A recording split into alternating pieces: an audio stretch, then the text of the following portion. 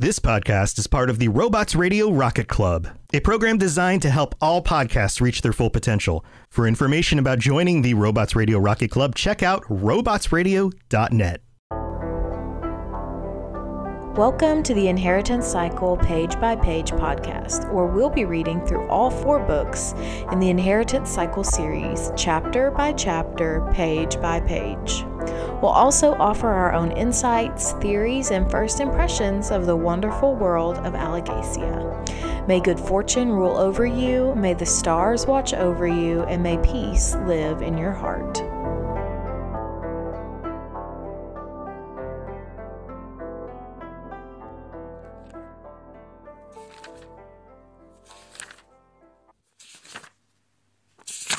Hello, and welcome to the Inheritance Cycle Page by Page podcast, where we talk about the Eragon or Inheritance Cycle books page by page and chapter by chapter. I am one of your hosts, Austin, also known as Teacup. And I'm Shelby, or Shecup. And so before we get in it, I just want to remind you to join our Discord, which you can find the link in the episode description, the Cups Podcasting and More Discord. Also, please like and review us on Apple and Spotify. If you leave us 5-star with some words, we will read it out on a future episode of the show. So please, we greatly appreciate your support. And with that, let's get into it. So today we are looking at the chapter Admonishments. And this chapter is not as eventful as the last chapter, but it is a very, I would say, a lore-heavy chapter. We basically wake up with Eragon in the aftermath of Yazwak. He gets Braum to where they need to go with Saphira, and we learn about Eragon asks Braum about all of this stuff, and finding a place to stay and figuring all of that. Braum is very angry at Eragon for what happened. Very angry, which he does explain later why he's so angry. And one of that is that Eragon did indeed use magic. Braum doesn't go into a lot of detail about what magic is and how it works, but he does tell him that magic has certain rules, and if you break those rules, you die. And I think that's it for the chapter. Yeah, and I think I was really scared Braum was fixing to die in this.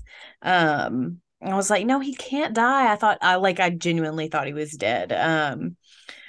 But it's also really funny to me that Saphira is like, wait, you killed them? Are you sure? It's just really funny to me.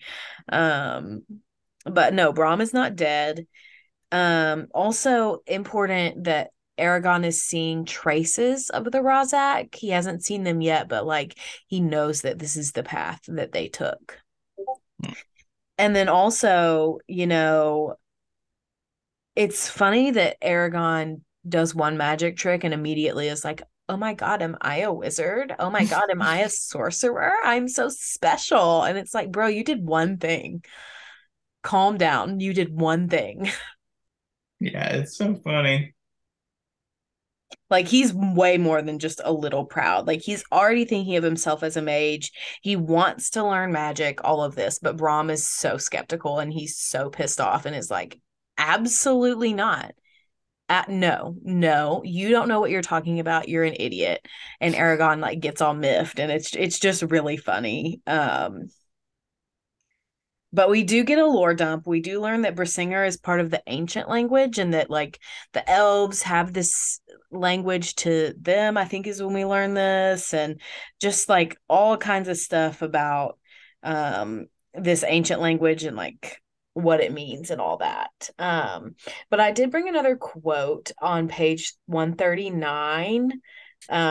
This was just so funny to me. I've worked with kids and teenagers. You've worked with teenagers, and just this quote, if you have never worked with people under the age of 18, this is what it's like.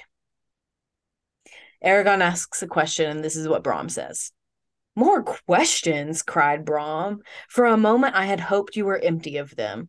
But you are quite right in asking. When you shot the Urgles, didn't you say something?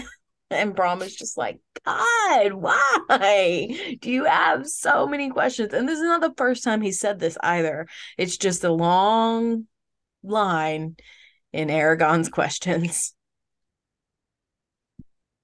I also felt very akin to teenagers when Brahm is like, this isn't something you should be taught, let alone use, like cautioning him.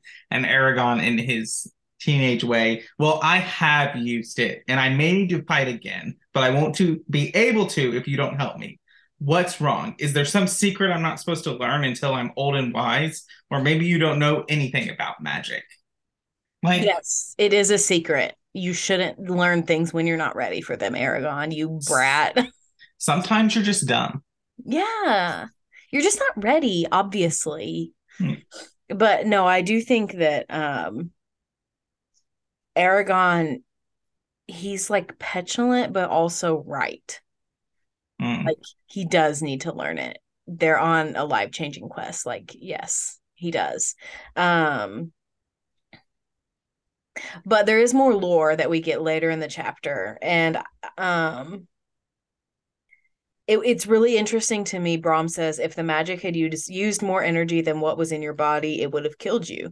You should use magic only for tasks that can't be accomplished the mundane way. And this is so different. This is such a different depiction of magic than Harry Potter, than D&D, than Dragon Age, than Lord of the Rings, than any kind of fantasy setting that has magic is very different. Obviously, like the energy thing is present, I think, in D&D, but the idea that you should only use magic for tasks that you can't accomplish the mundane way is completely opposite to kind of the way we've been ingrained to think about magic. So I thought that was significant. But another thing I noticed is that we're realizing Eragon has some inherent power. This destiny question is coming back. He has this ability to use Bersinger and magic in general without any training whatsoever. He just does it. And also, he can communicate with animals without any training whatsoever, which we've already learned. So all of this is significant and pointing to Eragon being more than just some guy. Right. And I think that this just proves kind of like that dance with destiny and the storytelling, and that when the world needs an exceptional writer, destiny is providing one, which is a very kind of like very Star Wars way to look at it. Like the Force will provide what it needs to accomplish its will. Right. It's kind of the same thing here. This is very Dragon of Saphira. We haven't talked about Saphira in a long time, but I love this little comment that she makes where she says, "We are becoming more powerful, Eragon, both of us. Soon no one will be able to stand in our way." Eragon, yes, but which way shall we choose? Whichever one we want, she said smugly, settling down for the night. And again, we're getting this development of like Saphira, the dragon. Like, I'm the top of the food chain. I do what I want. Yeah, I read that and I was like, for some reason, I don't think it's going to go that way. Just a hunch there, dear. Yeah. All right. Well, do you have any predictions? Yes, I do. So I do think Brahm has been trained officially in some kind of magic. I don't know what, I don't know where, I don't know any of that, but that's my prediction. And again, I do think that it will be a recurring theme between Brahm and Eragon, this conflict over teaching Eragon or keeping him in the dark. Like, how much should he know? I think that'll be a recurring theme. And that's it. Yeah, definitely. Well, we will come back next time to find out. And thank you for listening to the Inheritance Cycle Page by Page podcast. We will see you next time.